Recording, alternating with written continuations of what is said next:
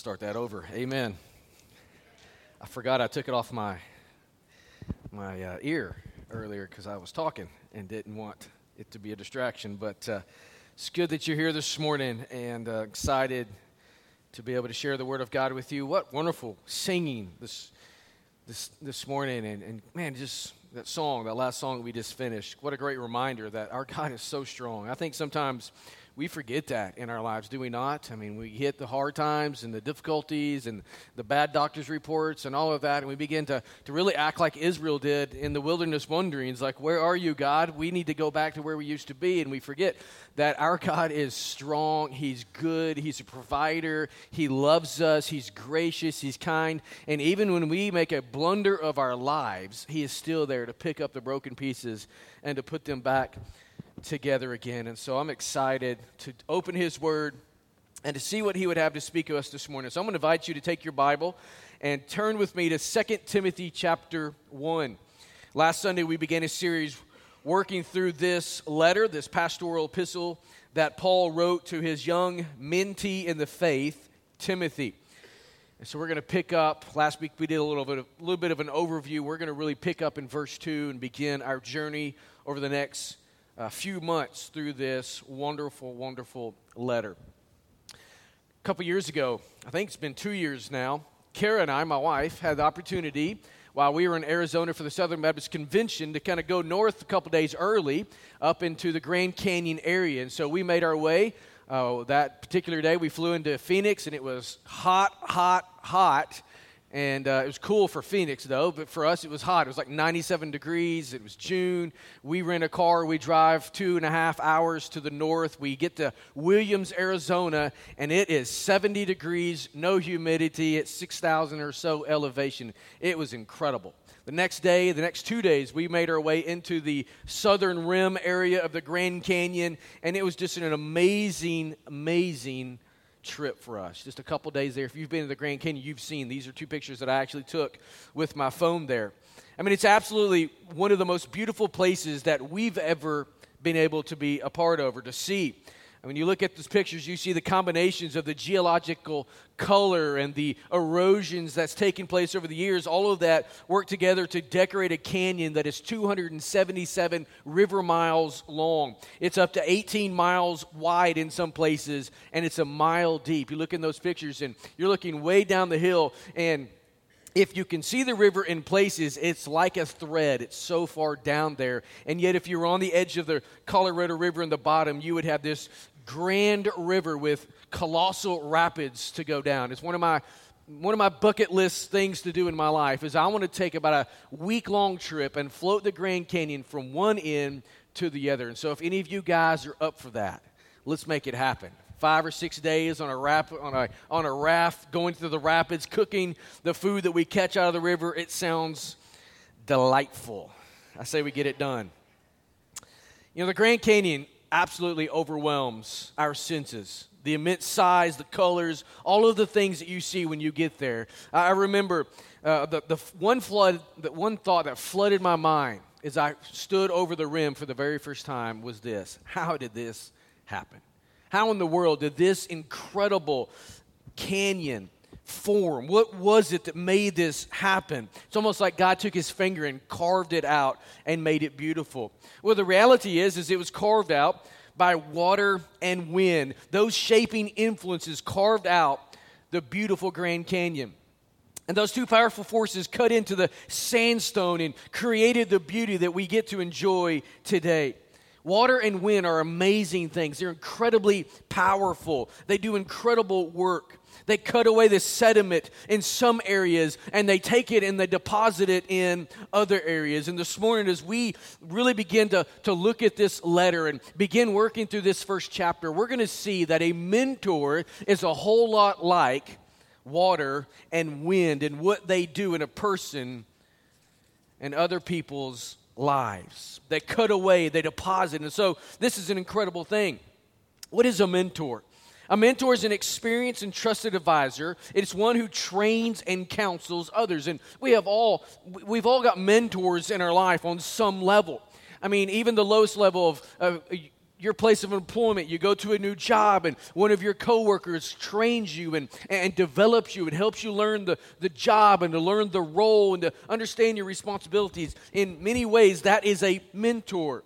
The person who gives you advice on parenting, the person you go to for advice on finances or relationships, that is a mentor in your life. And the influence of a good mentor is absolutely invaluable. We need mentors on all levels of our lives. We need them specifically and especially in the area of our spiritual life. The mentor has the unique ability, the unique authority to chisel away at those rough areas of our lives, and while at the same time enriching and depositing into the more fertile places of our lives. And so the shaping influence of a mentor is a mighty and wonderful deposit in our lives. And that's what we see here as we see these first few verses of 2 Timothy chapter 1. The Apostle Paul was Timothy's mentor. He was the one who had discipled him in many ways. He was the one who had definitely built him up and encouraged him and fanned into being the calling upon Timothy's life. He was a great mentor. Last week we learned that Paul's purpose in writing this letter to Timothy was to encourage him in his personal walk with the Lord Jesus. Paul also sought to spur him on in godly training. And we see that he used his life as an example. He says, look at me. I'm at the end of my life. I fought the good fight. I've kept the faith. And there is now laid up for me a treasure in heaven. Timothy, walk in my ways. Follow my path. Do as I have done. We also discovered last week that you don't wake up one day a success story. You don't spend your whole life as a Christian or any area of your life and it's just kind of going with emotions and just kind of flying by the seat of your pants. And of course, you want to be successful, but you've done nothing to be successful. And then all of a sudden one day you wake up and it happens. That's not the way life works. No, you become a success when you prepare to be a success. You have to work at becoming a success story. When a person comes to Christ, the Bible tells us that all of his or her sins are forgiven. And at that moment, the person begins a journey with the Lord, a spiritual journey, walking with the Lord Jesus day by day in this process of sanctification as you are becoming more and more like Jesus, conformed into his image. To make that happen, you've got to have some rough edges rubbed off. You've got to have some things poured into your life. It's not an easy journey. It's a difficult journey, but it's a good journey. God expects us to be on this journey. God expects us as his children to walk away from the sin that easily entangles us and to move closer and closer toward holy living. His expectation and his demand for sanctification is not just out there saying you have to do this. He comes alongside us and couples it with grace, things that he lovingly provides, influential deposits that he uses to shape our lives. Paul here points out deposits to Timothy.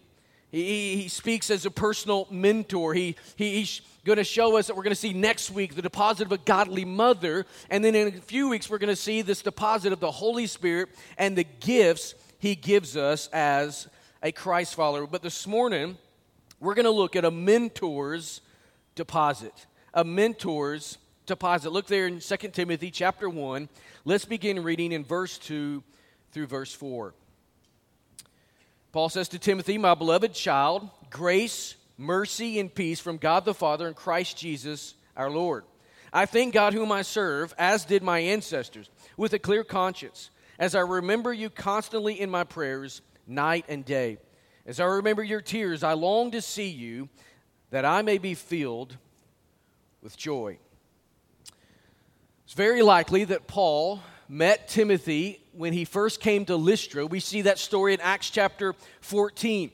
It's quite possibly there that Paul, as he's in Lystra preaching the gospel, that it's the moment Timothy came to faith in Jesus Christ. Now, we're going to look at the following verses. Next Sunday, we're going to see how Timothy was influenced by his mother and his grandmother in the faith, but also these women would have been Jews, so they would have been enriching him from a Jewish standpoint, from an Old Testament standpoint. But all three of them come to faith in Jesus, likely when Paul preaches the gospel there in Lystra, his hometown. And by the time Paul visited Lystra a second time, we know that the brothers there, the believers there, spoke highly of Timothy, that he was a man who was growing mightily in his spiritual walk. He was a man of maturity in his faith. And so Paul took this young man with him on his mission, his second missionary journey, and he continued with him after that. We also see in Paul's writings that Paul considered Timothy as his own spiritual child. 1 Timothy 1:2 speaks of that. 1 Corinthians 4 would speak of that. Paul dearly loved this brother. In fact, in the letter to the church at Philippi, Paul commended Timothy for his character, for his care of others, and his ministry of the Lord. There's no doubt that Paul deeply loved and appreciated his young mentee. In fact, we learn an important life lesson here, a life principle for our relationships as we look at their relationship. Here's a principle. Every Paul needs a Timothy, and every Timothy needs a Paul. You say, what in the world does that mean? Paul needed somebody to pour his life into, and Timothy needed someone to pour their life into him. And so we all need that, and we need it at the same time. Paul was just as much need for someone to allow him to invest his life into them as Timothy needed someone to invest in himself. And so you and I have those same needs. We need the spiritual deposit of a more mature believer in our lives, and we also need someone to pour our lives into. We need someone who will hold us to the truth of the Word of God. We need someone who will challenge us in our walk with Jesus, and we need to do those same things for others. We need to be an encouragement. We need to be an example. We need to be a source of accountability for others, even as we receive those things from a mentor. This is God's plan for making disciples. And that's what this is all about. You say, why in the world are we still here? I asked that question a few weeks ago. Why are we still here as Christians? We're here to make disciples of every nation, right? That's the goal of the Christian church. We're here to worship God, and as we do that, make disciples. Well, how do we make a disciple? 2 Timothy chapter 2, these two verses tells us how. You then, my child, be strengthened by the grace that is in Christ Jesus, and what you have heard from me in the presence of many witnesses, entrust to faithful men who will be able to teach others also. Here's the discipleship model Paul's describing. As someone is investing in me, I am making a deposit in someone else. That's what it's all about. As God has entrusted the Word of God to me, now He's using me to entrust that Word to someone else, who's going to entrust it to someone else, who's going to entrust it to someone else. We're to pass on the Word of God. We're to build up the body of Christ by making disciples. And the beauty and the benefit of biblical discipleship is this: you're never alone. God's never called us to be Lone Ranger Christians. He's never called us to do this Christian life by ourselves in isolation. He calls us into community. He calls us into a family. He calls us into this body of Christ. He speaks of it as a body of Christ. And so we're to be in the body, growing with the body, doing life together. We are, in fact, one together as we grow in our relationship with Jesus. We are one together in these mentor-mentee relationships, and I want us to take a closer look at this relationship between Paul and Timothy this morning. Let me give you a few things here. As a mentor to Timothy, Paul's deposit is characterized by three things. Let me share these with you this morning. They're in your bulletin. First of all, it's characterized by thankfulness. It's characterized by thankfulness. Now, Paul started this letter as he does most letters. He's thanking God for some people. And here he says, I'm thanking God for you, Timothy. I thank God whom I serve as I remember you, there in verse 3. Paul's expressing his love for his disciple by thanking the Lord for him. And he followed the example, he says, of his ancestors, who were also thankful to God for the people that they were privileged to mentor. You say, how in the world do you know that?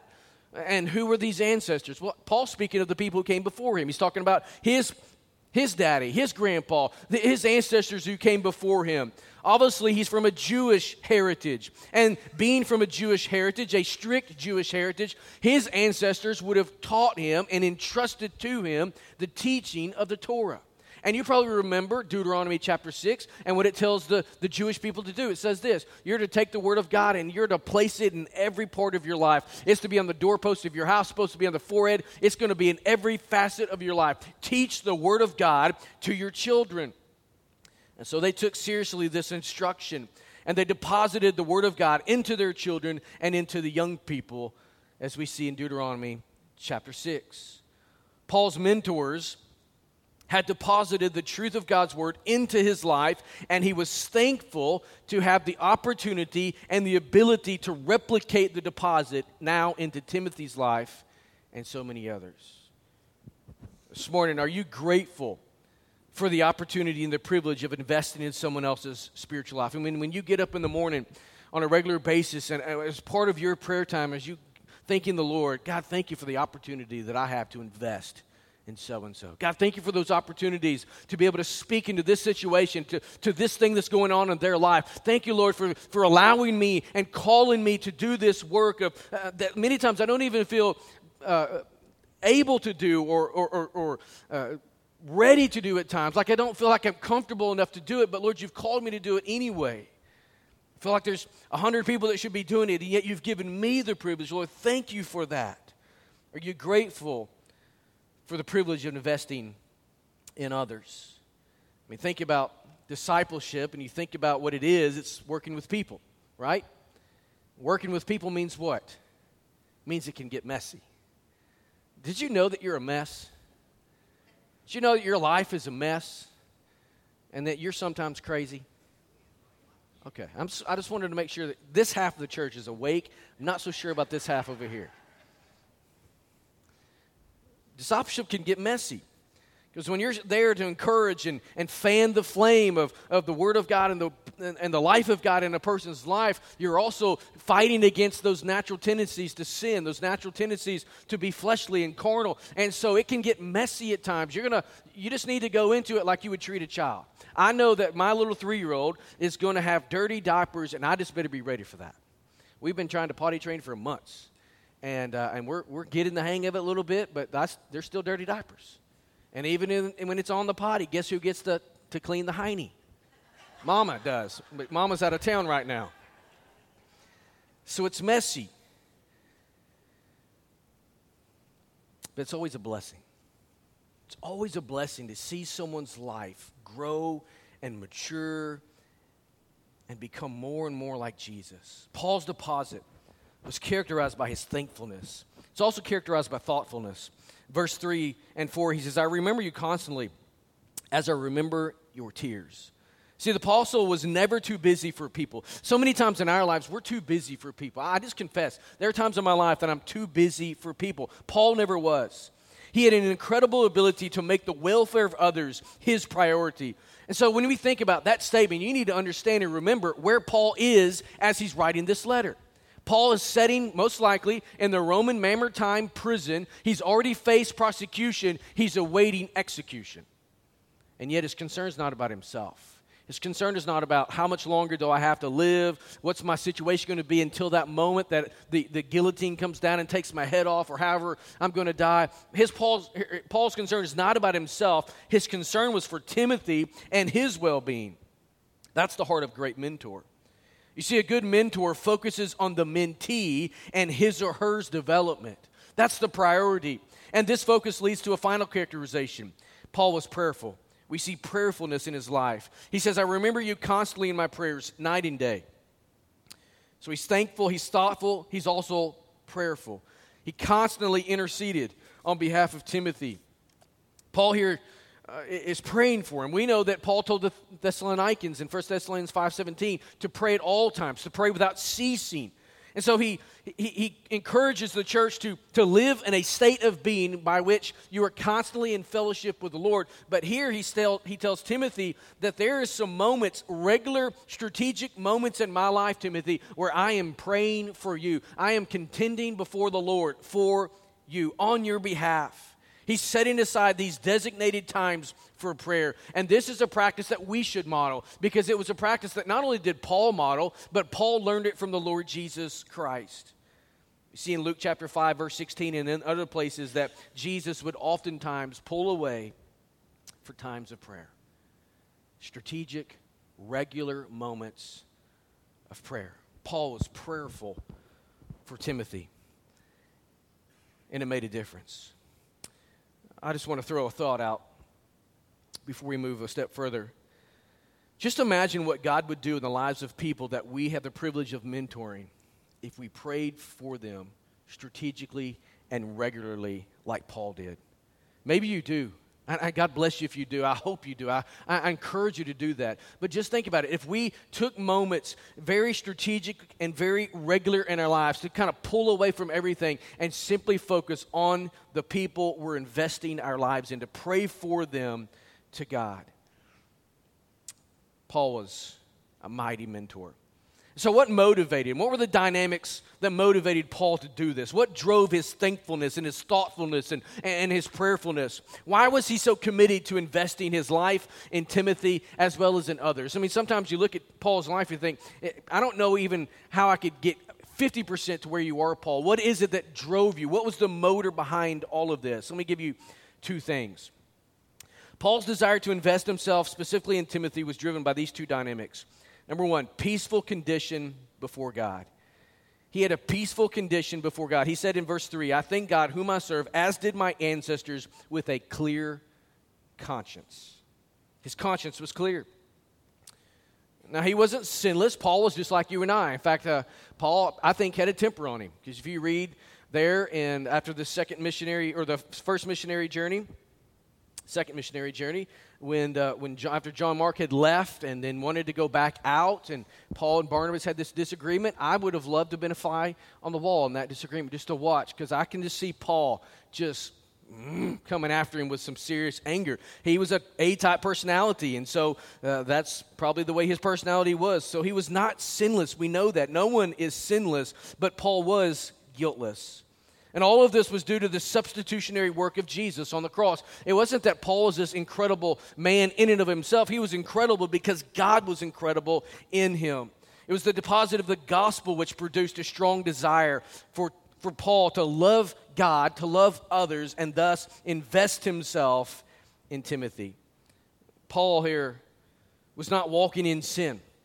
As he says, my conscience is clear. Jesus had changed his life. Jesus had transformed his heart, but he also was walking closely with God.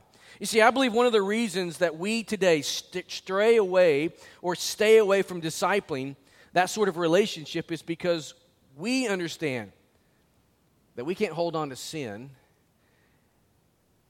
and grow closer to Jesus. We can't hold on to our lifestyle that would be a part or contrary to Christ and try to lead others toward holiness. And so subconsciously, I believe we know that the two don't go together. And you can't lead others toward holiness while you're walking away from it yourself. Paul had a clear conscience. Second dynamic was that he had a personal love for Timothy. We see this in verse 4. He says, as I remember your tears, I long to see you that I may be filled with joy. Evidently, the last time Paul and Timothy were together, there were tears.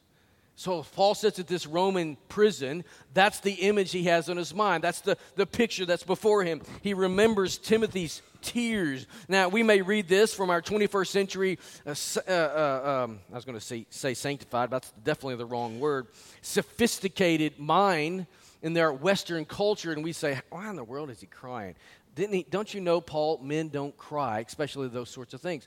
But back then, this was a culturally acceptable thing. But who cares if it's culturally acceptable? These two men loved each other as brothers in Christ, as mentor and mentee. So Paul longed to see Timothy so that he could be filled with joy. See, he didn't disguise his own pleasure at the prospect of seeing his good friend. When we think about partings, when we go our separate ways, when we have to say goodbye, many times they're painful. But the tears that we shed are really a pledge of greater joy at the possibility of a reunion. We shed tears now with a hope that there's going to be a reunion later on. Paul invested himself in Timothy. He loved Timothy all because of Christ. He loved Timothy, invested in Timothy because Jesus had changed his life. And Jesus had cleared his conscience. Jesus had opened his heart to love others the way Christ loved him. These two dynamics enabled him to do this incredible thing, to be a mentor to Timothy. And the same is true for you and I today. If you know Christ, According to 1 John 5:12, he has deposited his life into your life. He has changed your life. He has given you the capacity to love and to serve others the way you've been loved and the way you've been served. And so as you grow in your relationship and you understand more and more how much God loves you and all the things that he looks past as he loves you, then that opens up the ability for you to do the same thing to someone else. You don't see all their blemishes. You don't see all their mistakes. You don't see all their blunderings. You see with gracious eyes someone and their potential. That's what Paul was doing with Timothy. I'm going to share a few things in just a moment that'll point this out a little bit more clearly. But Paul and Timothy were very different people. Paul, like I said, was a more A-type personality, a strong man, a diligent man. I mean, a guy that you would never get to say uncle. He's never going to submit on the mat except to Jesus. Timothy, on the other hand, struggled. Shyness, introvertedness, timidness were the characteristics of his life. And so if in his flesh, Paul was trying to mentor this young man, he would have walked the other way and said, I don't have time for this weakling. I got better things to do. I got bigger fish to fry. But because Paul had learned to love like Jesus loved, he was willing to invest himself in this brother. This leads to a crucial question about discipleship. What do you do in this relationship? The short answer is love and prayer. Love your mentees well, pray strategically and regularly for them. This is what we see Paul doing for Timothy. And as he loved, as he prayed for Timothy, he helped this young man in 3 areas. So discipleship touches 3 areas, and I want to share these with you, and then we'll land the plane, God willing, on time, which is a miracle. Only happens on Easter. 3 areas that discipleship touches on. Number 1, calling. Discipleship touches on calling. We're going to study verse 6 in a couple weeks in detail. But for now, let me just say this. I want you to see that Paul encouraged Timothy to use the gifts God had given him. He says, Timothy, I want you to fan in the flame on those gifts that God's put in your life, the things he's gifted you with to use for ministry and service to the Lord. Young believers need ongoing assurance. Young believers need the approval of a more seasoned veteran in the faith to walk alongside them. They need mentors. I mean, think about what a young believer is going to do. It's going to be a lot like a young kid. They're going to lack confidence. They're not going to have the confidence to go and do what God's called them to do. They're going to waver at times because of that lack of confidence, because of that lack of experience. They're going to get tripped up by sin. They're going to get tripped up by sin that an older, more seasoned veteran in the faith is not going to be tripped up by. They're going to become distracted. I mean, if you've raised kids or you're raising kids right now, you know that the attention span of a child is about a millisecond, right? I mean, you're talking to them, you're trying to help them think of something, and they're in la-la land. They gave you 3 seconds, and they're gone, right? The same is true for an immature believer. They get distracted by the things that are around them, the things in this world, good and bad things. So they're going to need someone wiser and stronger in their faith to remind them of what is important. They need someone to be there to point the way. They need to be redirected back to the calling of God on their lives. This is what Paul is doing for Timothy. The young pastor is inexperienced. It seems that he had some physical health struggles that we see in 1 Timothy chapter 5. He was also timid and shy by nature, according to 1 Corinthians 16, and so we might call him an introvert. It would have been easy for Timothy to consider quitting since he was not like Paul. And so you put yourself in Timothy's shoes. He looks at this giant of the faith called Paul, who is this incredible theologian, this incredible church planter. He's a missionary. The dude's been shipwrecked, stoned. He's been literally left for dead in the ditch, gets up and walks back into the city. That's who Paul is. And so Timothy could look at Paul and say, I am nothing like that. I might as well just go to the dugout. I struck out, right?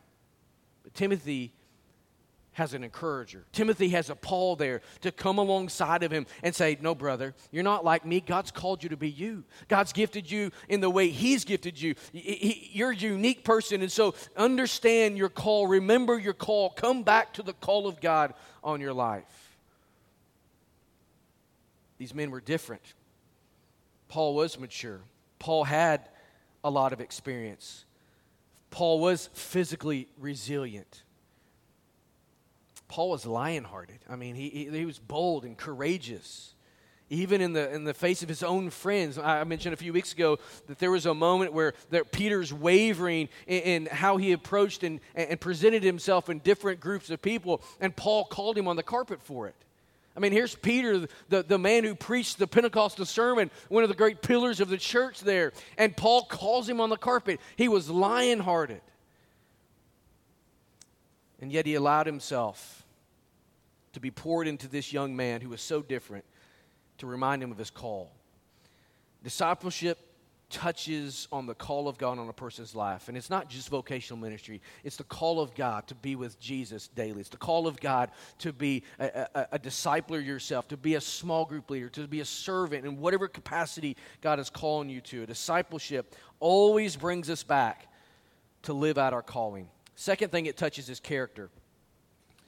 We see in Paul's letters to Timothy that he urged Timothy to pursue godliness, to pursue endurance in the faith, to pursue love, and all the other Christ-like qualities. The purpose of discipleship is not Bible information. So when we think of discipleship, it's not just you and someone else or you and a few getting together and we're just going to read Scripture, memorize Scripture, and it's all about the fact that we want to pass or to win the next Bible trivia contest. That's not what it's about at all. That's Pharisaicalism, right? The Pharisees, that's what they did. It's about life transformation. We want to get in the Word so that the Word gets into us. So we want to study the Word. We want to call one another up to the standard of the Word in our life. And this necessitates accountability. Most Christians, and I would say this, most male Christians push against this. We don't want to be held accountable. We don't want someone speaking into our life. We don't want to give them the privilege to be able to speak over us and to hold our feet to the standard of holiness. We push against this concept of discipleship because we just don't want accountability. And yet without it, the relationships required for it, you will be easy prey for the enemy and you will never mature in your faith. If you don't allow someone to hold you accountable in your faith, you'll never grow very far. Did you just hear what I said? If you don't allow someone else to have the privilege and the authority to speak into your life, you'll never grow to where you need to grow spiritually. You just won't. I've shared this quote with you before. Dietrich Bonhoeffer, the great German pastor during the Holocaust days of Germany, said this: "Sin demands to have a man by himself.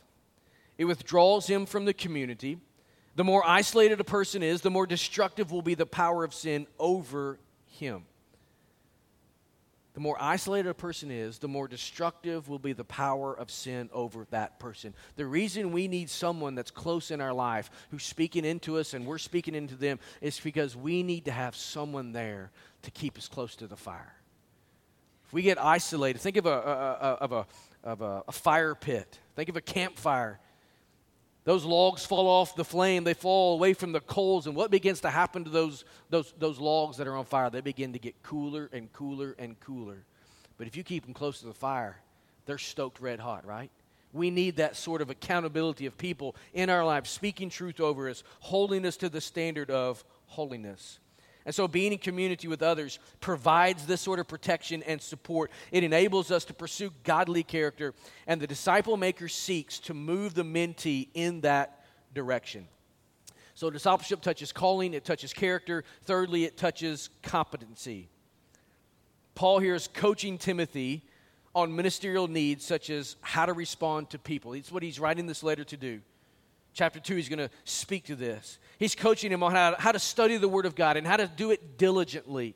He's coaching him in chapter 3 how to preach the Word faithfully, to be ready in season and out of season, always ready to give that defense for the gospel. And then how to do the work of an evangelist constantly in his life. Not just on Sundays, not just on once a year or whatever, every single day, doing the work of the evangelist. He's coaching him, helping him to become competent as a Christ follower. And that's our job. As a disciple maker, we must instill confidence and competence in our mentees. Mentors need to provide opportunities to exercise their gifts in service. Here, if you're a small group leader, just listen up for a second. If you're the leader in your small group, and you have an assistant teacher that only teaches when you're out of town, you're doing it wrong. Your small group needs to be organized in such a way that you're bringing up people underneath you, right? You're giving them opportunities to serve. You're giving them opportunities to learn and to grow. And you should take it even a step further. Have conversations when those other assistants teach.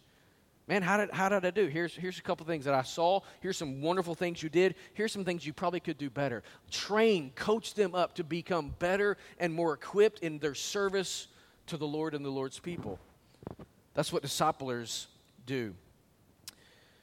They need to be a coach who trains mentees in their calling, in godly character, as well as in competency. I began with the image of the Grand Canyon and the beauty there and how the water and the wind over centuries has been used as this mighty force to shape the landscape. The water and the wind strip away and they deposit. They do both of them. They cut into the hard areas and they soften and fertilize the fertile areas. Their shaping influence creates a beautiful and fertile landscape for all of us to enjoy. And in the same way, a mentor is a mighty force in the life of a mentee. The mentor models, the mentor equips, the mentor encourages, and even sometimes rebukes. His or her shaping influence is like water and wind, chiseling away the rough places and cultivating the fertile ones. And we all need a mentor's deposit in our lives. This morning, if you don't have someone who's speaking into your life, and you're a follower of Jesus, you need to find someone and say, man, or ma'am, if you're a woman, let's just say that right now. If you're a man, you need another man speaking into your life. If you're a woman, you need another woman speaking into your life. It's dangerous to cross those, so please don't do that. But you need someone speaking truth in your life. You need someone holding you up. You need someone encouraging you and fanning the flame in your life. And listen, let's take it a step further. You need to be that for someone else. You need to be that for someone else. You need to be a discipler and a disciple-e, if you will. You have these relationships. I want to encourage you to get them if you don't. You say, how in the world do I get those relationships? Well, first of all, begin to pray. God, I really want what the pastor's been talking about this morning. I need that in my life. Never had it. Let's be honest. Most Christians in the church today, ours and most others, have probably never been formally discipled the way we're talking about. Everything you've learned just by sitting in church, going to a small group, maybe reading a book here or there, going to a conference. That's how we've allowed discipleship to evolve over the last several decades. But the great need in your life is to be in a closer relationship. And so just begin to pray, Lord, lead me to someone. And as he begins to identify that person or that group in your life, go to him and say, here is the need in my life. I believe God wants me to be in a discipleship relationship. Would you consider being my disciple maker? Would you consider discipling me in the faith? Just have that conversation. And if you're on the other side, you say, again, Lord, I need to invest my life in someone. So God, lead me to a person or a group of people that I can be in this relationship with. You just begin to have that conversation with the Lord. And as he brings those names to your mind as you're in church and whatever over the next several weeks, he's going to begin to bring those people to you. And you just ask the question then again, hey man, I need to invest my life. Would you be willing to join me in a discipleship group for the next whatever weeks, the next whatever months? And just have those conversations, ask those questions, but begin with prayer. God's called us to be disciples. But you can't be a disciple unless you're first in relationship with Jesus. Amen? We all know that, right? You can't be a disciple until you first come into relationship with Jesus. That's the first step. And so this morning, if you've never made yourself available to the Lord, if you've never said, Lord God, I've sinned, I've rebelled against you, and because of that, I understand the word tells me I'm under the just penalty for that sin. I'm separated from God, but I want to be forgiven of that sin. I want to have a relationship with Jesus. If you've never said that to the Lord, ask for forgiveness and trust in Him as Lord and Savior. Today's the day for you. Maybe this morning, as a believer, you're just saying, I want to begin praying for someone to either be a discipler in me or for someone I can disciple. Maybe this morning you need to take the first step and let's just sprawl out across here and begin to pray and ask the Lord to open our hearts and lead us in that direction. But our relationship with the Lord is never going to grow past our discipleship relationships. I want you to understand that this morning. That is a crucial, crucial part of our journey and walk with the Lord Jesus. So can we pray to that end? In this time of response, let's ask the Lord to do some business in our hearts. Father, we thank you this morning for this example that Paul gives us of this incredible relationship. And Lord, I thank you that in my own personal life, I've had some Pauls. I've had some people who, over the years, have spoken into my life on a regular basis. I've had men who pray for me. Even today, I thank you for the relationship that I have with some of those men. God, I thank you the difference that you've allowed them to make in me and how you've used them to influence me and grow me and challenge me and even at times rebuke me. So, Lord, I'm thankful. God, I thank you for the relationships you've given me over the years to be able to replicate that with others. And I pray that that would continue. Even now, I pray that you would begin to even put more men on my heart. Open up more doors, more opportunities to invest myself in them. God, I pray for a movement in our church where we're not satisfied with just casual Christianity. But Father, we want to be red hot for Jesus. We don't want to be in isolation. We don't want to be away from the fire. God, we want to be in the fire. We want to be red hot with others for Jesus Christ. And so this morning, as we move into this time of response, God, speak to our hearts. Help us to be obedient to what you're calling us, what you're speaking to us about. Lord, if it's sin that needs to be confessed, God, may that happen today. If it's a person, man, woman, a child, doesn't matter, who needs a relationship with Jesus, may today be the day of salvation for them. God, others that need to make decisions for the Lord, I pray that they would do that. Lead us in this time. In Jesus' name, amen.